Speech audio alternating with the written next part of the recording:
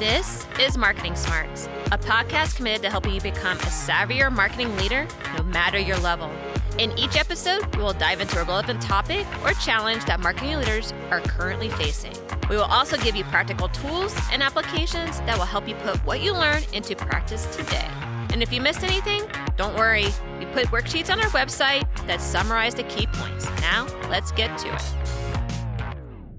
Welcome to Marketing Smarts. I am Ann Candido. And I am April Martini. And today we're going to talk about how to lead at any level.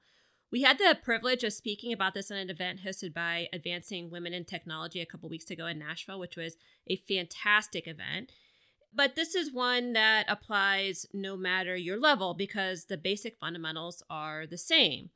The way you apply them just flexes depending on your level. Yes, and if we're honest, which if you know us by now, you know that's the one thing, well, one of many things we always are, there are some characteristics that tend to be more female-oriented that can get in the way of us being the leaders we're meant to be. So we're going to address these at the end, so just make sure you stay with us for that particular piece of information. Awesome. Okay, so let's get started with how to lead at any level. First thing, you need to believe you are a leader. Absolutely. Yeah, and this is a fundamental one because this is a mindset shift because leadership is really a practice, not a position. And if any of you guys are just sitting there scratching your head going, really? We have leadership positions at work. Just think about some of the leaders who have been in those positions and decide for yourself. Are they good leaders or are they just kind of de facto leaders based on the fact that they're in those positions?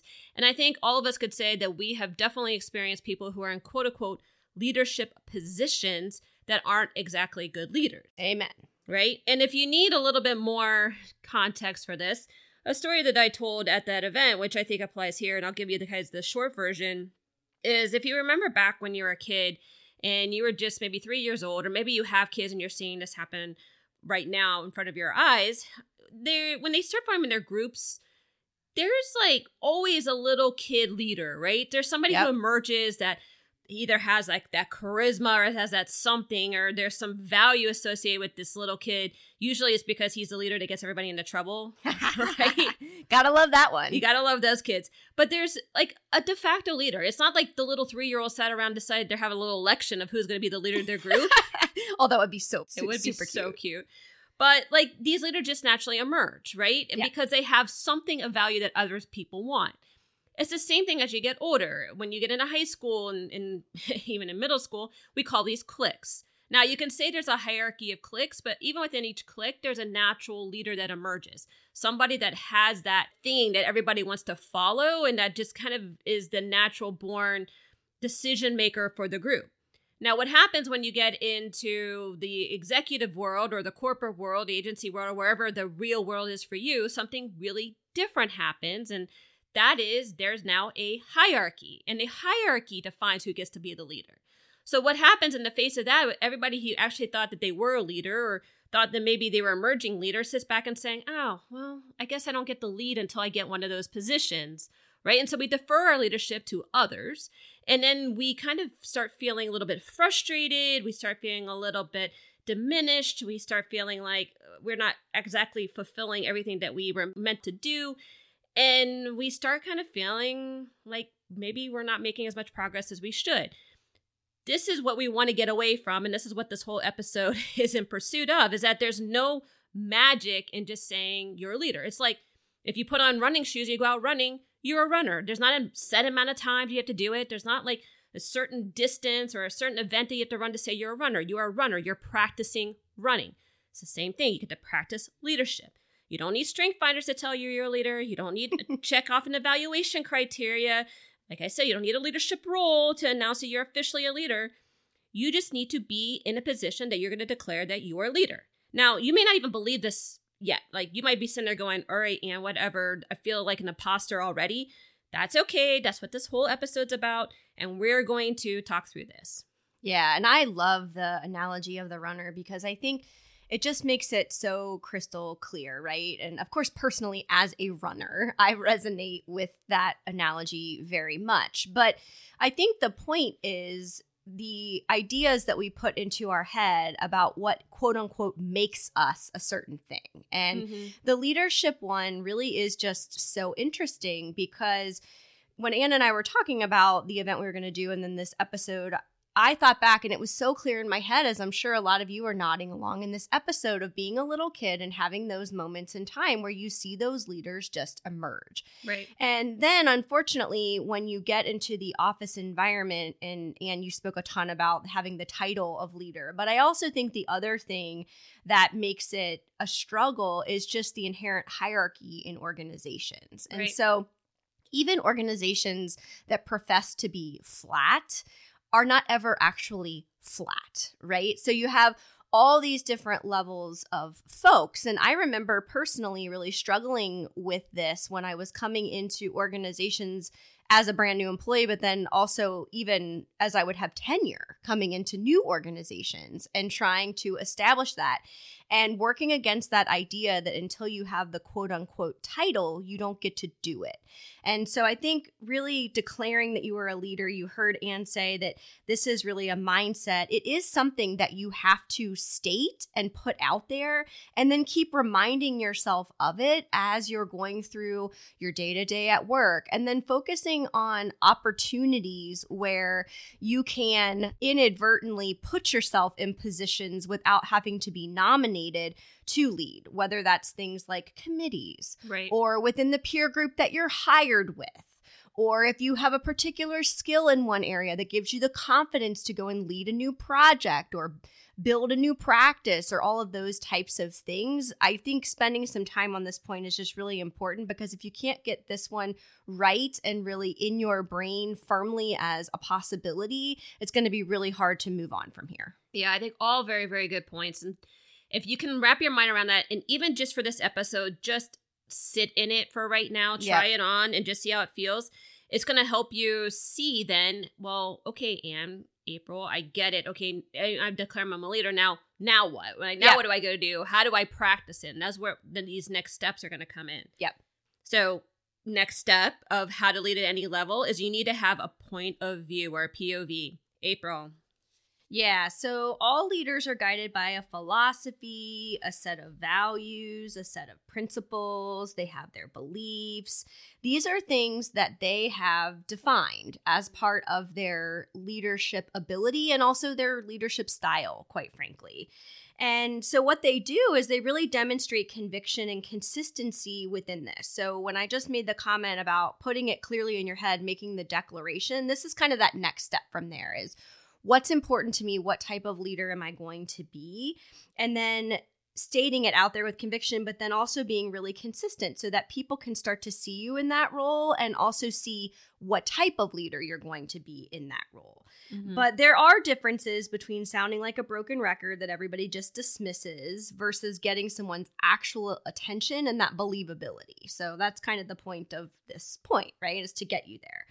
So the things that get attention: data, examples, test and learn strategies, things that benefit the entire pie, not just your slice. Hopefully this is sounding familiar. This is something we've talked a lot about in other episodes, and we speak about how the sum is greater than the parts that are contributing to the whole, right? So thinking about that bigger picture, highly solutions oriented, providing options, providing case studies. These are all things that are levels of thinking, connecting the dots, bringing forth a level of sophistication to show a leadership style.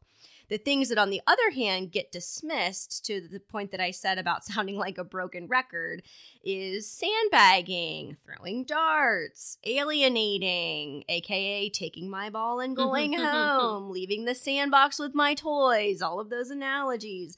Black and white scenarios. Unfortunately, folks, and much to my chagrin, we don't live in a black and white world. There's a lot of gray, and the more you rise in leadership, the more you're going to see the gray. Running your personal agenda versus working for that sum, as we talked about before, or just a complete lack of flexibility and believing that your way is the only way and everyone else can kind of take it or leave it. All of these are dangerous things to go and try if you want to be a leader. And then the final thing I'll say, and then I'll hand it back over to Anne, is as you shift from a doer to a manager, your point of view is also going to have to shift, because this is where you have to get highly, highly strategic and start thinking about the business as a whole versus just that piece of a pie that you have traditionally owned. And that will help people to start to shift you in their own minds. And I will say this is one of the trickiest and most nuanced things that you have to do. If you're residing within the same organization and you're trying to rise in the ranks as well as exert your leadership, you really have to work hard and very diligently here within your own practice so that folks can stop seeing you as a quote unquote junior member of the team and can see you in this more mature role and rising through the organization. Because like that hierarchy I said before that exists, those folks with more experience don't necessarily go away until they retire or, right. you know, and so they're still kind of, they have the mindset of when you first came. So you really have to be working at this and help them along. And therefore, again, the point of this episode. Yeah. And I think this is a really, really good point because having a POV is so super critical to being a leader. But a big question we always get, it's like, okay, I have a POV. Who do I tell it to? How often do I need to tell it? I tell it to a couple people, then I get frustrated because I don't feel like it's being heard, or I feel like it falls on deaf ears, and then I start feeling disappointed, or I feel resentful, or I start feeling underappreciated, all of those sorts of things. And so the one thing that I've heard that I feel like really helps to really solidify how often you need to express your POV comes from, of course, Adam Grant. Oh, here we go. Yeah. I swear this is becoming a drinking game. How many times can Anne talk about Adam Grant per day? Eventually, he's going to ask me to be on his podcast. And when that happens, I'm going to say, see, I told you. So there's a strategy here. There's a strategy.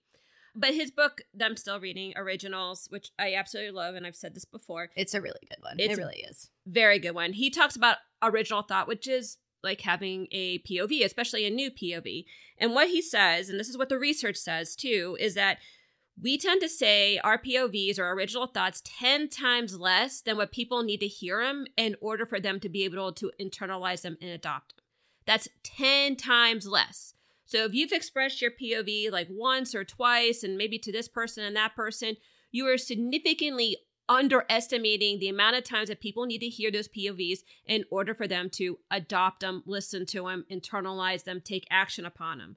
So before you get frustrated, disappointed, and all of those things, think about how you're expressing your POV, which goes back to the points that April was saying. Are you doing it in a way that is going to get traction, or are you doing it in a way that's going to get dismissed?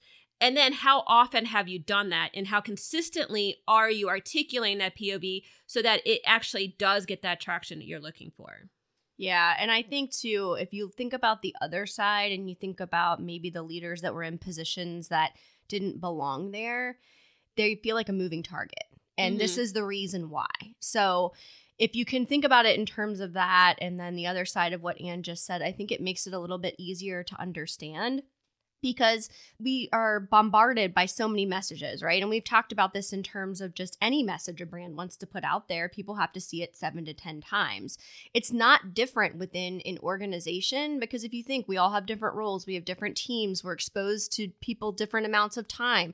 They may see you once and not see you again for another month. And so you don't want to be starting over, and maybe a month's an exaggeration depending. But the idea is that you don't want to have to come from ground zero every time. So you have to get creative and find ways that people can hear or see or read the consistency with which you portray your message so that it becomes embedded in their expectation of the experience with you.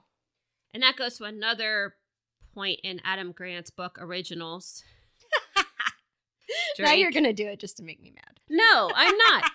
All joking aside, I mean, I've read the majority of his books as well, and he's really solid, super fantastic. So I joke, but I also reinforce the support. Which brings me now to my point. Sorry, totally interrupted.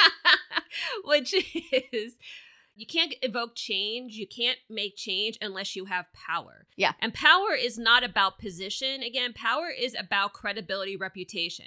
So if you want to be the squeaky wheel, if you want people to be able to really listen and internalize what you're saying, you have to build that reputation, that credibility, which again is not about how high you rise. It's about how well you are able to substantiate your POVs. And that comes with all those things that April mentioned about how do you get your POV listened to. And so go back, re-listen to this point if you're struggling with that point of traction, and how do you gain that power? That power comes in being able to solidify a very clear and articulated and consistently reiterated POV. Yep. Okay. But make sure you back it up with the things that you need to back it up with, the data, the case studies, all of those things that help to substantiate your POV and help people to hear it in a way that has depth and understanding and has all of those things that you need in order to be able to sway people and influence people. Yeah, it's thought out and almost fact-based in certain ways. Well, fact-based, if it requires facts, but at least has some level of experience, research, something that kind of demonstrates that you've thought through it and it's just not something that you're thinking about off the top of your head. Yeah, like it has the meat.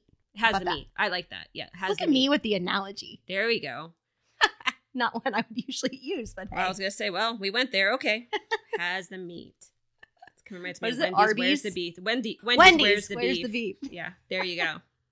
No, it's Arby's, we have the meat. Oh, Arby's, we have the meat, or Wendy's, where's the beef? I think Wendy's, where's the beef fits more. All right, we have just totally digressed. Okay, and it's completely my fault this time. Marketing Smarts is sponsored by ScottMounts.com, SCOTTMAUTZ.com. Scott Mounts is a popular keynote speaker and #1 best-selling author whose latest book and talk, Leading from the Middle, helps middle managers dramatically increase their influence up, down, and across their organization. Want your company's middle managers and leaders equipped to foster a high-performing organization? Want them inspired to drive the change and transformation that's a challenging necessity moving forward? Then go to ScottMounts.com to check out Leading from the Middle and all of Scott's keynotes, trainings, courses, and books. On a personal note, Marketing Smarts has worked with Scott as our business coach and found our own successful results, so we highly endorse him. Let's move on to the next point of how to lead at any level, which is you need to have followers. And this is a very, very important point because if you can't lead if nobody is following. And this is something I learned very early in my career. Very ambitious engineer led Anne who wanted to take the world by storm at P&G and make all kinds of things happen in this world.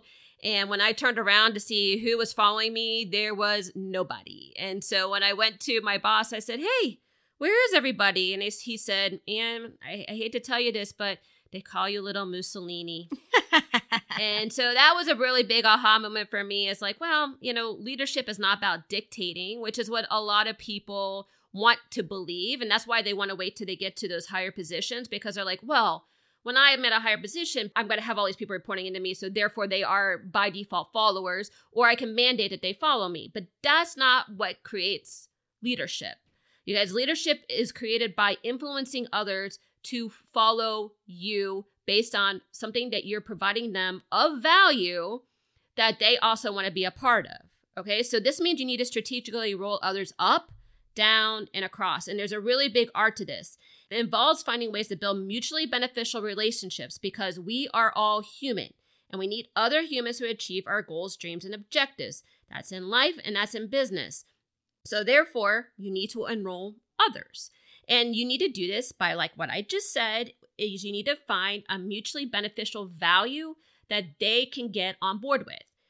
Anything else, you're forcing them or you're kind of cajoling them or they're doing it as a favor or, you know, something that, you know, they're not totally invested in. So you need to really work to find that mutually beneficial value that's going to work. Now, there's ways of being able to do this. So here's a couple of suggestions for how do you enroll others up, down, and across. First, if you're going to enroll others that are above you, the big thing that bosses or management or leadership like is they like to look good. So if you can find a way to help them look good, that usually gets some traction. If you can demonstrate that this is going to make more money for them or the business or it's going to grow the business, that usually gets you traction. If you're going sideways is about the pie piece that April mentioned. This is, we're all in this together. This is going to benefit us all. This is where the pie is worth more than each of the individual pieces. And you can have shared reward, shared incentive. This is also where you can negotiate a quid pro quo. Hey, if you help me with this, I'll help you with what's important to you, right? So it's different than saying, hey, can you do this for me? Can you do this for me with no expectation of reciprocity? Reciprocity is the name of this business. Down, if you're trying to influence down, that's all about people underneath you, kind of figuratively speaking, not literally speaking, wanting to build reputation, credibility, and visibility, right? They want to rise up. They want to be where you are. They want to have that exposure. Help them get those elements within the context of what your POV is, and you can kind of be able to generate followers from that. April, what do you have to say about this? Yeah, I just want to reiterate that this can be really hard. I mean, Anne and I are cut from a similar cloth, although our backgrounds are very different. And I remember being told that I was a hard charger, which was on one side really great. And on the other side, when it came to being patient for people to keep up and catch up, I was not doing such a great job. And luckily, that feedback was given to me at a point in my career before I had a team, because I think it really benefited the way in which I thought about leadership moving forward versus managing other people. Leading other people is a very, very different thing. I also think that this is another one to sit and internalize, because I think we don't always think about leadership through all of these different lenses that Anne outlined. And it's usually that we, based on the experiences we've had, we might do one or we might be aware of another one, but we don't think about the way in which we have to be in the driver's seat and really managing against these. And so I think you have to take a step back and look at the people that you're surrounded with every day, and then identify the ones that are going to be most important to your goals or your leadership rise or whatever you want to call it. And then really work to make them your allies through this kind of roadmap that Anne outlined. And I really do think about it as a roadmap, because I think it's something, again, we've said the word declare a few times during this episode. You have to identify those people, and then you have to create a plan to how you're going to get there. And last thing I will say is, for me, one of the hardest things to do was to rally around folks that I didn't necessarily personally see value in, or who thought about things differently than I did. And so you've got to spend time getting to know people, first of all, giving them the benefit of the doubt, even though their way of doing things or their role in the organization may not be one that you want. But find a way to identify with them and connect with them, and that will really help you get them in your corner. I mean, I can think of so many situations coming up where I resisted people just because I felt like we weren't aligned, when if I had just worked to find commonalities, my path would have been a whole lot easier. So just kind of a side note or a sub point to this whole conversation. Yeah, and I think you bring up a really good point about the dissenters and what do you do about the dissenters, because we get that question a lot too. And I think, you're not going to win everybody over, right? Yep. Not everybody's going to be on your side. Not everybody's going to agree with your point of view, but you don't want them to be a distraction or a negative and pull people away either. So probably your best case scenario, obviously, is to win them over, but your minimum, what you're trying to achieve, is just to neutralize the dissension. Yep. Right? And, that's the agree to disagree kind of point, but hey, can we at least get in the boat and row together? Can you at least, not negatively like detract from what I'm trying to do, even if you don't totally believe in it? Or is there a way that we can compromise on the way that we're going to approach this and respect each other's positions, but, not be argumentative or not be combative about it as well? So you have to have those conversations. They can be really hard to have, because sometimes we're just like, well, so are on my inside. It's okay if these three are not. And that is okay as long as you've had that discussion with those three. So, because sometimes all they want to do is just be heard, right? And they want to be considered. And so they may have some really legitimate feedback for you that you should be listening to. So don't ignore the dissenters. It can be disastrous for leadership and disastrous for trying to get your POV across. Well, and sometimes it may not even have anything to do with you specifically. Like, I remember one time, the crux of it was an issue between this person and someone else, and they just viewed me as siding, quote unquote, with the other person.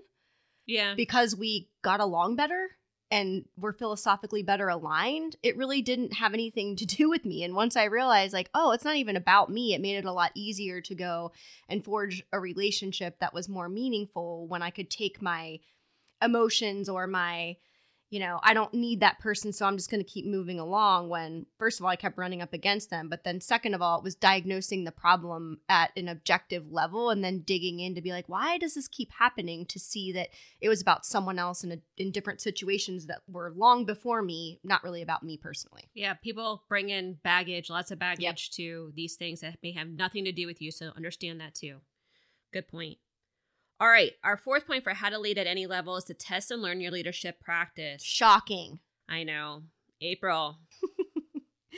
Yeah. So we love testing and learning. You hear it from us all the time. Leadership is the same. It isn't something you achieve and then you just kind of clap your hands together and you're like, whoa, I'm done. I get to coast. Rest of my career, I'm just going to sit in this and I get to lead. That is the mindset of being a leader that we've talked about before. And also just too much changes day to day that you're going to have to accommodate. So what changes? Well, you have new situations. There's new data, back to the point of the facts, new environments, new people, which means you're constantly going to have to be flexing your leadership style in order to accommodate. And this is really where that testing and learning comes in, because not all of the things that you have established at any point in time are going to work based on the next thing that comes onto your plate or into your purview or onto your team or, whatever the case might be. The only consistent thing about the world, if I'm getting really philosophical, or the business world, is that there's constant change. Right. And so in order to stay relevant, you have to stay on top of the constant change and continue to lean into the authenticity by which you have built your leadership style, but be flexible enough and don't fall into that pitfall of not being flexible, that you can shift as things shift around you and in a meaningful way. Mm-hmm.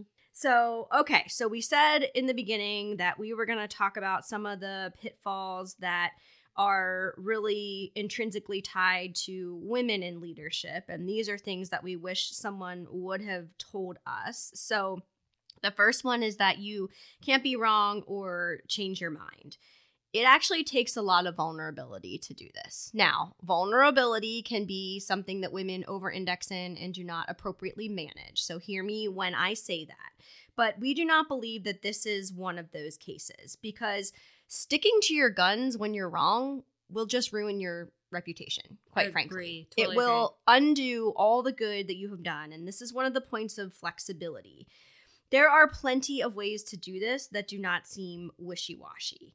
And really, the thing we will say here is don't let this lead into an inability to make a decision on the other side just to avoid being wrong. Share the risk, right? So you can say things like, normally, I would say we should do X, and you've probably heard that from me before. However, in this situation, and given this new data set, this new person, this new client personality, some trend that's happening in the business, something the competitors did, ground it in something, bring it forth and say, in this instance, I think we need to instead go and do this. And typically, I think you get a lot of points for this because it shows your teams that they can also not have to be right all the time. It makes them less resistant to telling you when things go wrong. And it shows them that you're not perfect either. And so perfection is not what we're striving for. It's not achievable, first of all. But this is a place where you can stand in your power and say, this, in this instance, I think we need to change course or do it differently than we would have done before. The second thing that women fall into as a pitfall is refusing to self-promote and believing that the work is going to stand for itself. I'm here to tell you right now, the work does not stand for itself. Right. It just does not. You don't have to be constantly out there saying, I did this, I did that, I did this thing, all of it is mine, no one else helped, I'm, on an island, I did all the work. Okay, I'm being really facetious here, right? But, I actually just had a coaching call yesterday with someone that said, again, female, I have a really hard time doing this. And it's because I'm motivated by the team. I don't want to be perceived to be selfish. And we run into this all the time with speaking engagements, coaching clients. There is an appropriate way to give your team credit, but also be very, very clear on what impact you had as a result of the situation within the team. So if you think about The sum is greater than each of the individual parts. What did your part play? And especially if you're a leader of a team, how did you lead that team to get the outcomes that you got to while acknowledging all the folks around you? And then the third one, and then I'm going to let Anne do some because I'm talking an awful lot here. Do not take feedback personally unless it's actually personal. Mm-hmm. As women, we make things personal. We make the work personal. We see it as a reflection of our worth as human beings. Yes. Not as a reflection of the job that we are supposed to be doing separate from our worth as human beings. Right. And on one side, this means you've got to be able to hear feedback. It's also one of those reasons, unfortunately, that women don't help other women rise. They believe that there can only be one. And we've talked before about alpha female syndrome and the belief that you have to trudge the path that I did in order to get here. There can only be one of me. There's a scarcity mindset, all of these types of things. And it all comes down to this idea of taking feedback personally. The quicker that you can separate who you are and what you are worth as a human outside of your job versus the job that you are required to do and get to that objective space, the better. And I've given this example, but I'm going to give it again. Anne and I have this approach now because we have so much work on our plate all the time that we no longer qualify feedback. It's just feedback about the work. And it goes in, and we have aligned that any feedback is meant to make the work better and to bring each of our unique perspectives, agency versus corporate, to the work that we are doing, as well as the things that we are uniquely good at and where we need feedback from each other. Another team member got in one of the documents and saw the way that Anne and I communicate back and forth with each other and was like, ouch, I'm not sure I could do that every day. And I went back and read and I chuckled because I could totally see how he saw that, right? But when I thought about it, I thought, well, that's because we've gotten to this point where we don't take any of it personally because we know that all we're trying to do is get to the best work as fast as possible. And it's really the only way for us to survive as the only two owners of the business. We have to get the work done on behalf of our clients and do it really well. And that's the only way we can get there. So just an anecdote about not taking things too personally. Yep, I like that. And so I'll pick up from here too. So the next one is let empathy erode your reputation. Oh, yes. So women, unless you're me, can tend to over-index in this characteristic. I happen not to be an overly empathetic person, so I have to lean a little bit more the other way. But in general, we tend to feel emotionally connected to the people that we are in work with. And we feel for them when they have problems, trials, tribulations. And if that gets in the way of the work, we tend to excuse some of their behavior because we feel bad for them. Oh, I'm sorry. Johnny was really, really sick last night, so I didn't get to that presentation that I promised I was going to have to you by first thing this morning. Oh, well, okay, I get it. I mean, oh, poor Johnny. How's Johnny doing? Is Johnny okay? You can definitely ask how Johnny is doing, but it is not okay that the presentation is not delivered on time, right? That is a hard no. Sorry, that is not okay. That does have consequences. I'm not saying that you're going to instill the consequences, but there definitely has to be discussion about what was the consequences, what was the repercussions of that, and then you need to appropriately plan and you need to be able to have that expectation next time that those things could come up and then actually maybe adjust the timelines or compensate for those kinds of behaviors. But the biggest thing here is that if you start doing that, people are going to start realizing that your timelines, your goals, your objectives are kind of wishy-washy, right? So if you don't want to impact your credibility and reputation, you have to stand more firm, right? So you can't let everything that's going on around you be some excuse for why things are not getting done. The next one is we don't leverage relationships. And this is one that sounds a little bit weird, but it is, in fact, if you kind of observe it, a bit true. And this is because women tend to be more relational in nature. So when we go out into the business world, just like we would in our personal world, we're about making friends. We want to make friends. We want to be liked, right? We want to have people to go out to lunch with. We want to have people to go out with work with. I mean, these become people that we are together with for a very, very long time. And so, of course, they become like our work family. That is fantastic if you want to make friends. We're not saying you shouldn't make friends, but when friends get in the way of being able to leverage the relationships for the benefits of you in the business, that becomes a problem. And that doesn't mean taking advantage of people, but if you think about like your men colleagues, and you see the way that they operate amongst each other, they are always doing that quid pro quo like we talked about. They're always saying, hey, dude, help me out here and I'll help you out here. I mean, that is just a common way that things actually work in the male-dominated environment. And sometimes as women, we sit back and we watch it and we call it the boys club. And we call it like, we see it and they're like, oh, those guys are just out for themselves. Well, of course they're out for themselves. Who else would they be out there for? I mean, we all love our businesses. We all love our companies. But at the end of the day, it's about us. All right. So you have to own that, and you have to be able to use that as an opportunity to create some value exchange for people. Again, not to take advantage of people or run your own agenda and just to kind of, use them and then lose them, but in a way that actually builds mutual value, right? So find those ways that can help you do that. The last point I'll make here is that when we all think about our personal brand, we kind of think about things that we feel like our characteristics are naturally suited for and things that they're not naturally suited for. I would say, and I think April would agree with me, to go back and actually look at your personal brand and become very aware of what characteristics are going to be working for you and what characteristics will be working against you. We all have these in some levels, right? Some of these were like, nope, I got this. Some of these like, ooh, yeah, that kind of like, that hits me. And what happens is then if they become a mantra that we have in our head, they reflect on how we show up to others.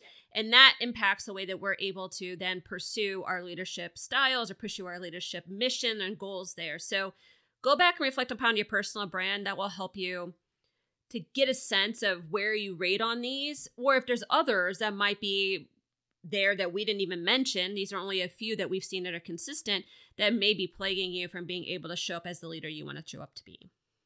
Yeah, I think the one thing that I just want to go back to for a minute is the leveraging relationships piece, because this has been something that I have always struggled with. And for me, it comes to life more in bringing all my people together from different facets of my life. And so on one hand, I always do a fairly good job, I would say, of bringing along a handful of folks from every job, every phase of life, all of those different types of things. But when it came to forthright people, and specifically forthright women, and bringing together a lot of like-minded folks, my network was prime for that. However, it was really nerve-wracking for me to bring them together and introduce them to each other. And I just had these like really irrational thoughts of, what if they don't like each other? What if they don't get along with each other? And then do I have to pick sides? And all the like these crazy thoughts went through my head, when in reality what happened is, because we're all like-minded women, guess what? We actually got along great, and the relationships have really thrived, and people were able to have very real conversations with each other in very short order. Now, some of that is the structure Ann and I built around forthright women, and I don't want to say it's not the work that we did, but I just use that as an example to say we all have some, in my case, neuroses around some of these different things, and I think that's just one where you have to start thinking about it as making the relationships richer or stronger, or introducing people to other people that will make their lives richer or stronger, instead of worrying about what is going to happen when you put them in the room together. Yeah, I think that's a really, really good point. And I will broaden that to the context, because I think this is the one that becomes a really big sticking point for people, is that, I mean, you wouldn't give away your products for free. Right. Right. Even though you put so much love and you put so much effort into doing those, you're not going to be like, hey, have everything that we made for free, right? You expect some value reciprocity, and the value in that case is for them to buy it. And so it's kind of the similar thing with relationships. It doesn't have to be a dirty thing. It doesn't have to be a sleazy thing. But if you're trying to create value, and that's where it's coming from, and what your motivations are founded in something that is going to be beneficial for yourself and other folks, people are probably going to want to participate in that. That becomes something that people then share, and it drives community. So don't be afraid of wanting to ask people for things in order to move a point of view forward, because it could be beneficial to everybody. So I think that was a really, really good point. All right. In our final segment, where we highlight companies or brands may or may not be using their marketing smarts and may or may not have anything to do with today's episode. Well, maybe. We'll see. Always the challenge. Yeah. We'll see how I weave this one. All right. So who I'm going to talk about today is Prezi. Ah, interesting. Yeah. Very recent experience. Very recent experience. And the jury's still out because we haven't formally used it yet in an execution, but I've been playing with it now for the last several weeks. And Prezi is a presentation platform. It allows you to create different kinds of presentation. It has a lot of ways of making your presentations more dynamic to make it more interesting. But it's also a platform now that you can use on Zoom or any of the other virtual meeting platforms to make your presentations more engaging. And one of the biggest features is you can have your presentation next to you as you're speaking. So it's not on a different like space, and it's not like you're not on a little like window up above or something. Like you're like right next to your presentation, or the presentation is actually integrated over you, which is another interesting feature. But what I think this does so well, and what I feel like the insight that's so brilliant about this is, as we're talking about all of the ways that hybrid work environments and virtual work environments have changed the way that we do business and the way that we foster things like creativity and brainstorming, we sometimes get stuck in the way that it kind of shows up in this virtual platform. And the idea of having your deck in one place and you in the other kind of is disjointed, even though a lot of times that's what happens in a meeting room anyway.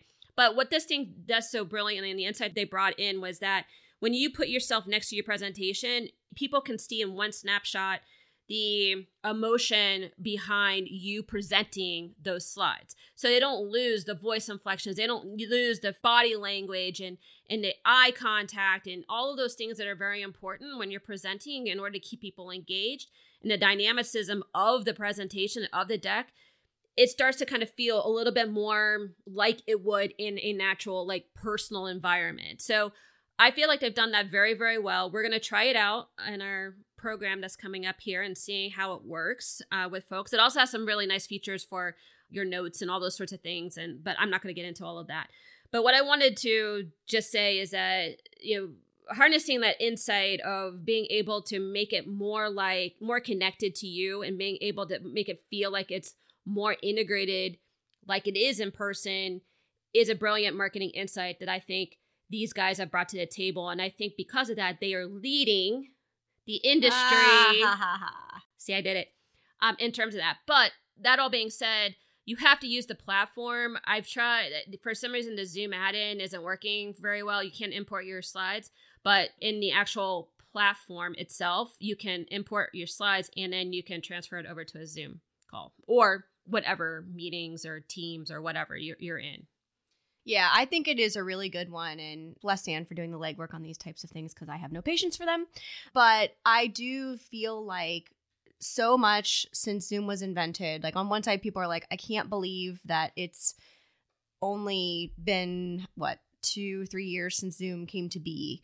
But on the complaint side, it's always, I just feel like I'm a tiny box on the screen, not a human being. Right. And my first reaction when you opened up Prezi to show me was, holy cow, you can actually be yourself more. And so I feel like it will allow us to automatically be more of a three-dimensional person, as weird as that sounds, to our clients, many who are virtual, and we won't see them in person because they're far away and whatever.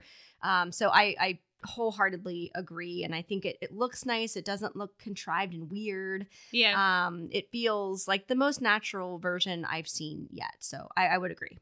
All right. Awesome. All right. So just to recap, how to lead at any level. You need to believe you are a leader. Leadership is a practice, not a position. You need to have a POV. Leaders are guided by philosophy, values, principles, beliefs that they have defined. They demonstrate conviction and consistency in these. Number 3, you need to have followers. You can't be a leader if nobody is following. Strategically enroll others up, down, and across. And finally, test and learn your leadership practice. Leadership isn't something you achieve and then you get to coast. That is the position mindset. Too much changes every day. There's new data, new situations, new environments, new people, which means you will need to flex your leadership style to accommodate, and particularly watch for the pitfalls. And with that, we'll say go and exercise your marketing smarts. Still need help in growing your marketing smarts? Contact us through our website, forthright-people.com. We can help you become a savvier marketer through coaching or training you and your team, or doing the work on your behalf. Please also help us grow the podcast by rating and reviewing on your player of choice and sharing with at least one person. Now, go show off your marketing smarts.